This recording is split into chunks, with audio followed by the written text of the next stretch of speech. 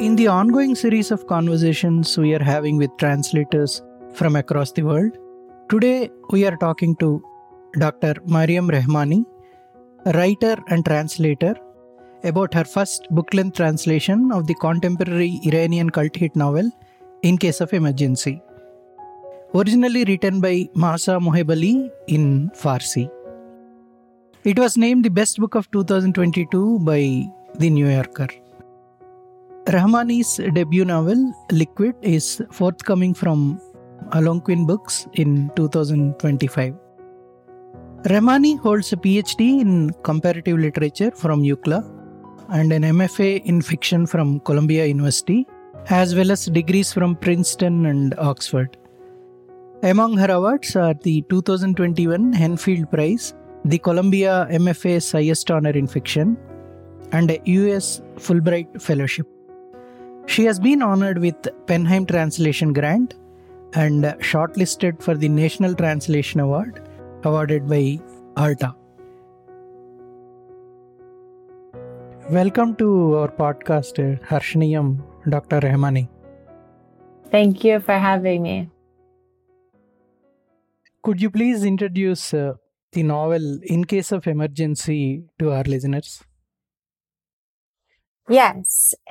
In Case of Emergency is the English title for a novel that was published originally in Farsi in Iran in 2008 under the title Negaron Nabosh, which translates quite literally to Don't Worry.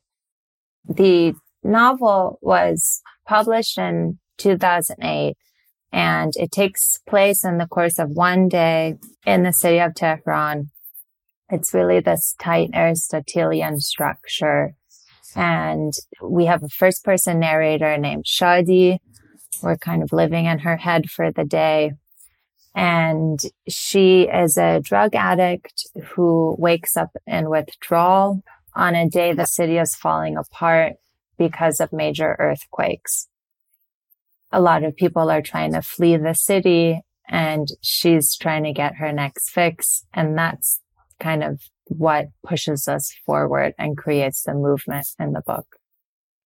Now, from the novel, please read a paragraph or two which you found very difficult to translate. Yes, let me take actually to a moment of chaos in the book. And so just one moment. So this is actually as the middle of the book. And at this point, Shadi has left the house and she comes across these riots. There are protests bubbling across the city. And here she is. She just finds herself in the middle of one. As soon as I hit the main drag, two kids with afros slam into me on rollerblades, then get lost in the crowd. A slew of boys and bird-like girls are pouring out of Darband Street. The leader of the group walks backward, pumping both fists overhead. All of them looked pissed, and they're yelling at the top of their lungs. Some kid with a phone to his ear whispers something to the leader. The leader jumps onto the roof of a Peugeot and sticks his fists up again. Everyone holds their breath. What will he say? Listen up, my friends. They've just surrendered Narmak Square. This city is ours. They yell and cheer and whistle and scream with all they've got. The boys lift the birds onto their shoulders. The birds stretch their arms overhead and take a breath. Whose city? Our city, and you can't take it back. Whose city? Our city, and we're here to paint it black. I'll just leave us with that. So you found this paragraph very challenging. Why is it so? I did.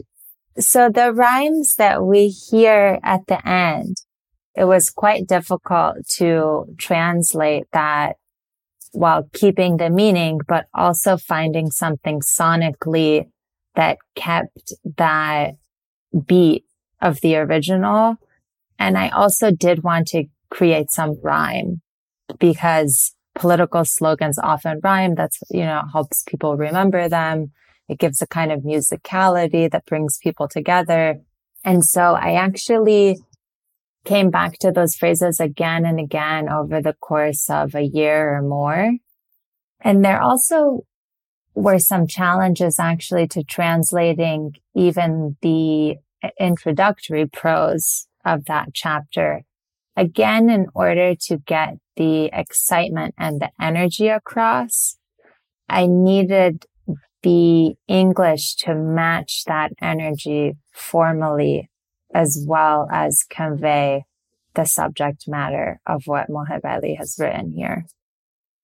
You said reading the original Niger and Nabash made you the translator you never wanted to be. When did you come across the book, and why did you choose to translate it? I actually first came across this book just as a reader. You know, I was working at the time. I had not yet entered a PhD program, and I frequently visit Iran to see family.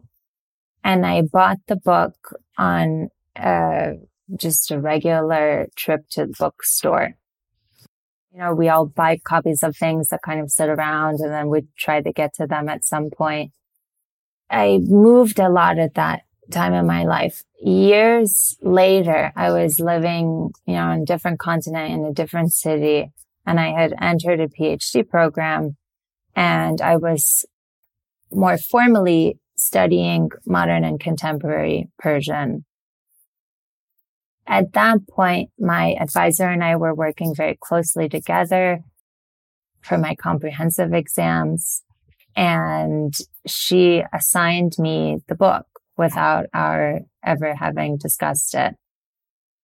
I read the book. I was really interested in how this book reflected a lot of political unrest in Iran.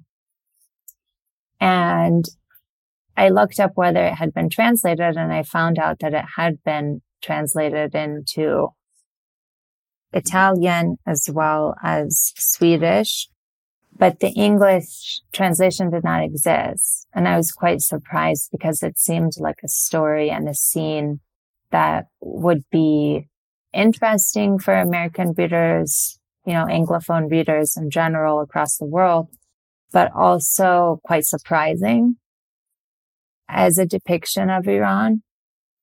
And so the project really just grew from there. That was the seed. You know, it took about 6 months after that point for me to get in touch with the author, get her permission and the authorization for the translation. It took a couple years after that to find the American publisher that we went with Feminist Press. And, you know, about 4 more years later, 4 to 5 years later, the book came out.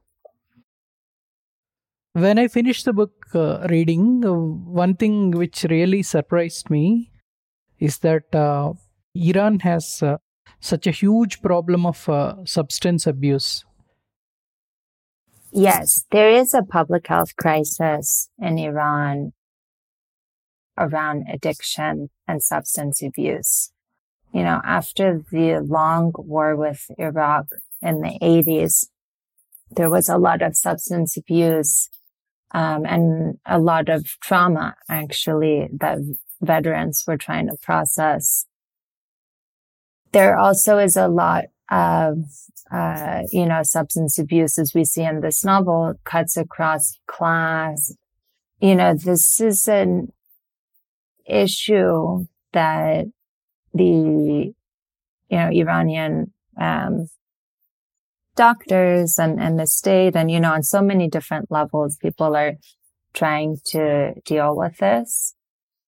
And here, I think what we see in this novel is quite interesting because we actually move away from this medicalized view of substance abuse, and it begins to operate actually as a political tool of dissent. So I will say, I think that the addiction and the drug use in this novel is quite different and not reflective of the actual public health crisis, which is a real one. So you mean to say the way Shadi's character is written is a form of registering the protest? Yes. The other thing which really struck me, mm, for the kind of content the book has, how did it escape the ban from the authorities in Iran? Yes. So as I said, I was working from a copy I had just purchased at a bookstore. That was the copy that I used for the translation. And in order for any book to be published in Iran, the publisher applies for a license with the Ministry of Culture, and they vet the book. So there is a censorship process that happens with every text. And they actually work quite closely with the author at that point to create a copy that they consider permissible and publishable. So this book did actually go through the censorship process. The book that you read is the censored version. So, that's interesting to know because it gives you an idea of how much more radical it must have been in the intended version. I have, in fact, never seen that version. I've only worked with the censored copy. Yes, but censorship is a dynamic process really in any country. We see works that get banned and then they're put back on the shelves. And then, there's usually this kind of game of to and fro. And so with this book, it has been the same story. The book was published in censored form with a license to publish. It was incredibly popular at the time. It received a very prestigious award, the Golshiri Prize, was beloved by the literary community, celebrated for its gritty depiction of the vernacular and Farsi and of these youth cultures. And, after that, though, there have been periods where it has been banned, not permitted a reprint, as soon as they try to print another edition, another print run. But when the book came out in the US in 2021 in English, it was available in Iran at that time as well. The Farsi title, Nigran Nabash, what does it mean? So in Farsi, Nagaran Nabash means don't worry. So the same way that in English you might use that phrase, oh, don't worry, we'll go in a few minutes, or, don't worry, X or Y. What happened is when we were thinking about the title in English, it got a little bit sticky because in American English, at least, you typically use that phrase to introduce another clause. It doesn't appear by itself. If you're going to try to use it as a complete sentence, you would say, don't worry about it, or you might say no worries. So we started to play with it so that it didn't feel like such an ellipses and was more self-contained. There was another issue. Sonically, it sounds much better in Farsi. There's a lot of consonants and, Nagaran Nabash sounds like a nice phrase and a kind of packaged phrase. So I wanted to come up with something that was doing that work in English in the same way that the Farsi is both evocative and sounds good to an Iranian listener. So the phrase in case of emergency came up as something that contains that element of a hint that something's going wrong, that element of warning and danger, but is underplaying the danger. Yeah.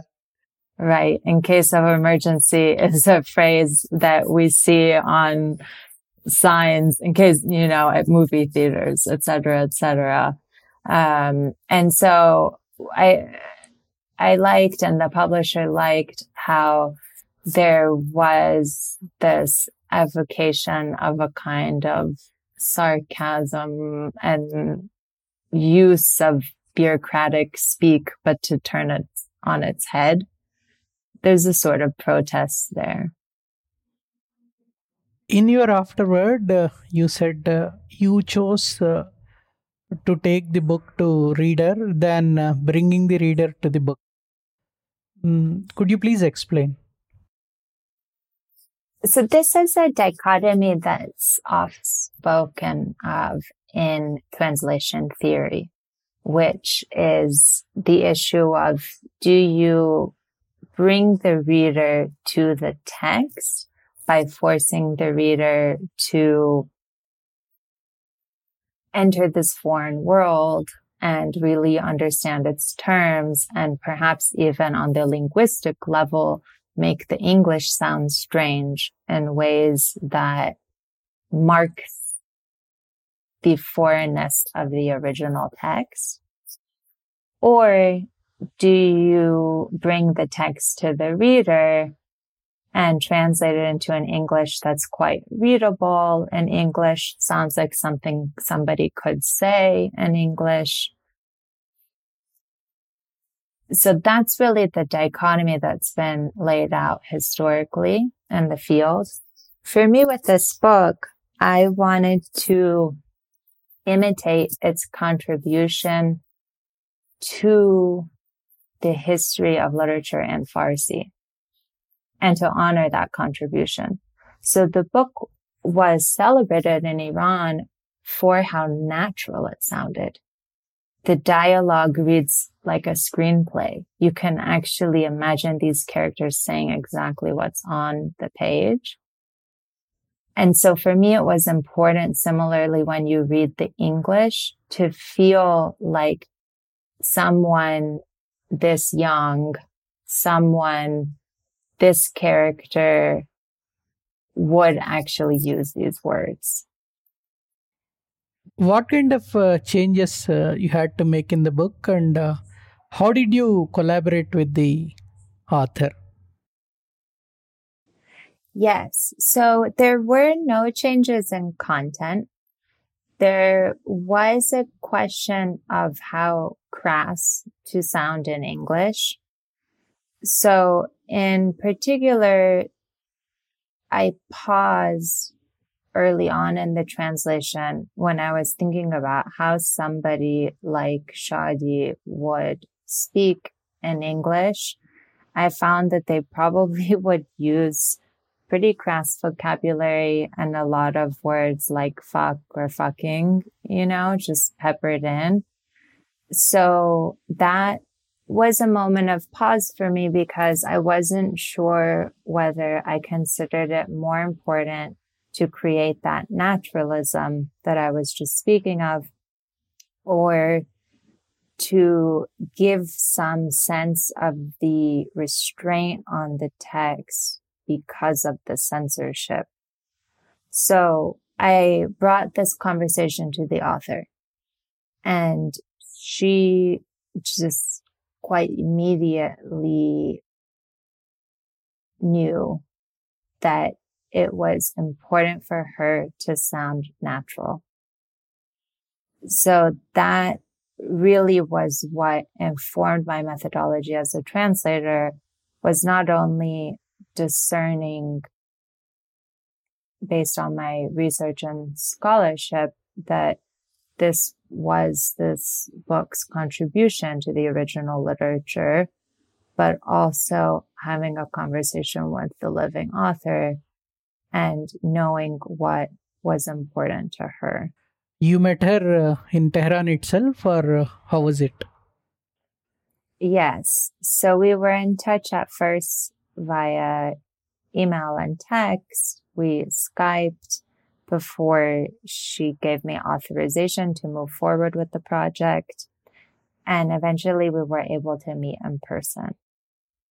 Now, about Shadi's cross-dressing. So Shadi starts out at home in the novel, and then we see her getting dressed to leave the house.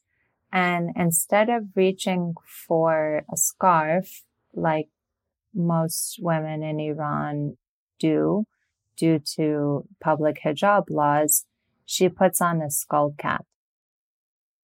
And instead of a manteau, which is kind of modest, longer top that is required of women in public in Iran, she puts on a field jacket.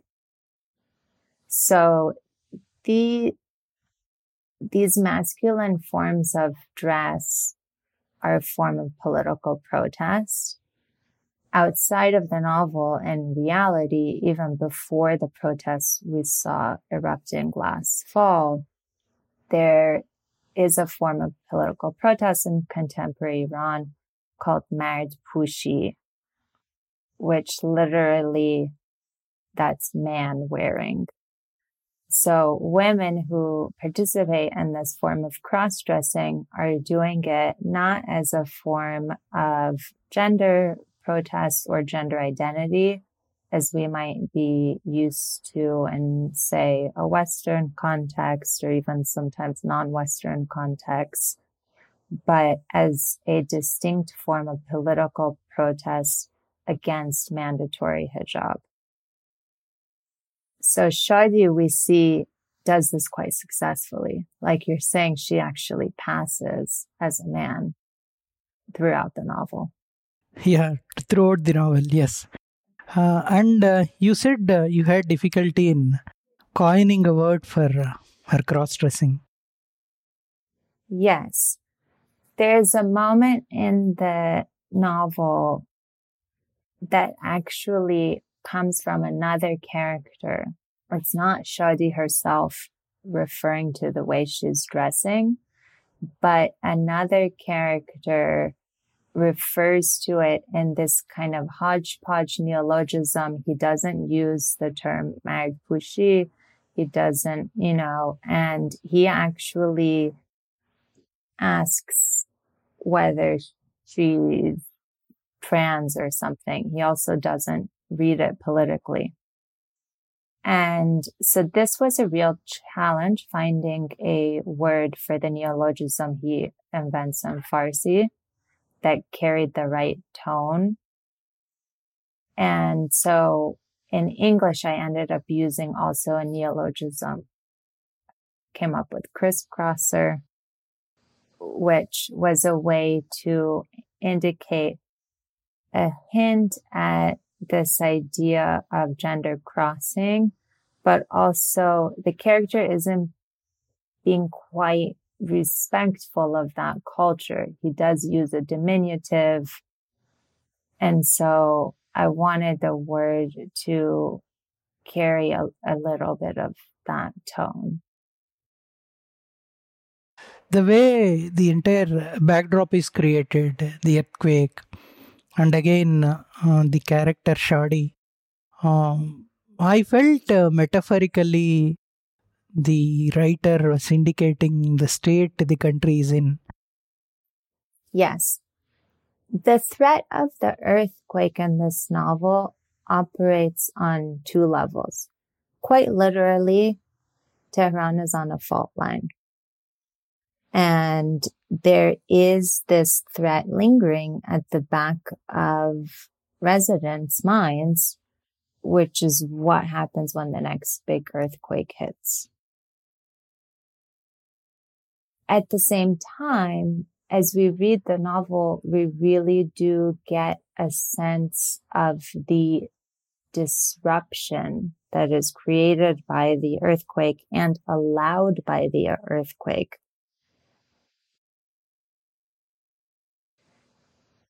The disruption that's created by the earthquake becomes an opportunity for youth cultures like the one from the excerpt I read to rebel much more openly. And it becomes an opportunity for these riots. And so we do get the sense as readers that the threat of the earthquake that must have existed for these characters before it happens, kind of the world before we stepped into the novel, that also has a kind of political resonance to it. And that there's an idea that here's a society that might split apart at a moment's notice. The book sold really well in Iran and it won many awards. What do you attribute the popularity of the novel to? I think the realism and the audacity of the book are inspiring. Seeing cultures on the page, seeing characters on the page that other writers either couldn't capture or didn't try to capture. And I also think that the book is incredibly well crafted. As a reader, we have this huge sense of propulsion going through the day with Shadi, but we're also so close to her that we don't have to give up that intimacy with her. We don't have to give up the interiority in experiencing these scenes on the street or in experiencing these explosive fights she has with her family or the family members have with each other, So I think that it's a great work of literature, and I think that it also resonated with folks as well. Yeah, you develop some kind of empathy for the principal character, Shadi, though she is all over the place. Yes. Now you have an upcoming book which you are writing, not the translation, Liquid. Yes. Can you please tell us about it, about the book? Yes. My own novel, Liquid, is coming out in 2025. And that book is about a queer adjunct professor in LA who decides to marry rich. And it kind of takes this game and uses it really as a satire and a way to investigate gender and sexual norms in our society, as well as economic issues in the US. There's been for a while in Western philosophy and theory, this question of, can you create art under capitalism? And this book takes that question quite seriously and tries to think about the effects of current economies on intellectual production. So you finished the first draft? Yes, the book is done. It was acquired as an entire novel, but I am doing some revisions with my editor now before it comes out. Now, finally, what does translation as an art mean to you? Working here in the US, I have to say I see translation as a form of social justice practice. I say that with humility.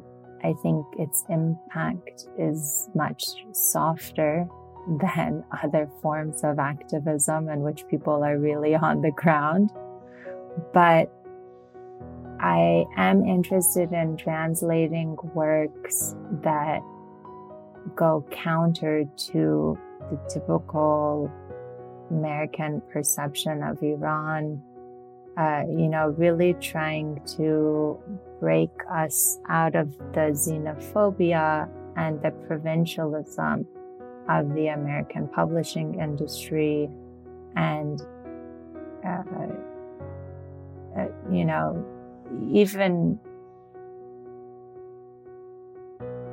basically just trying to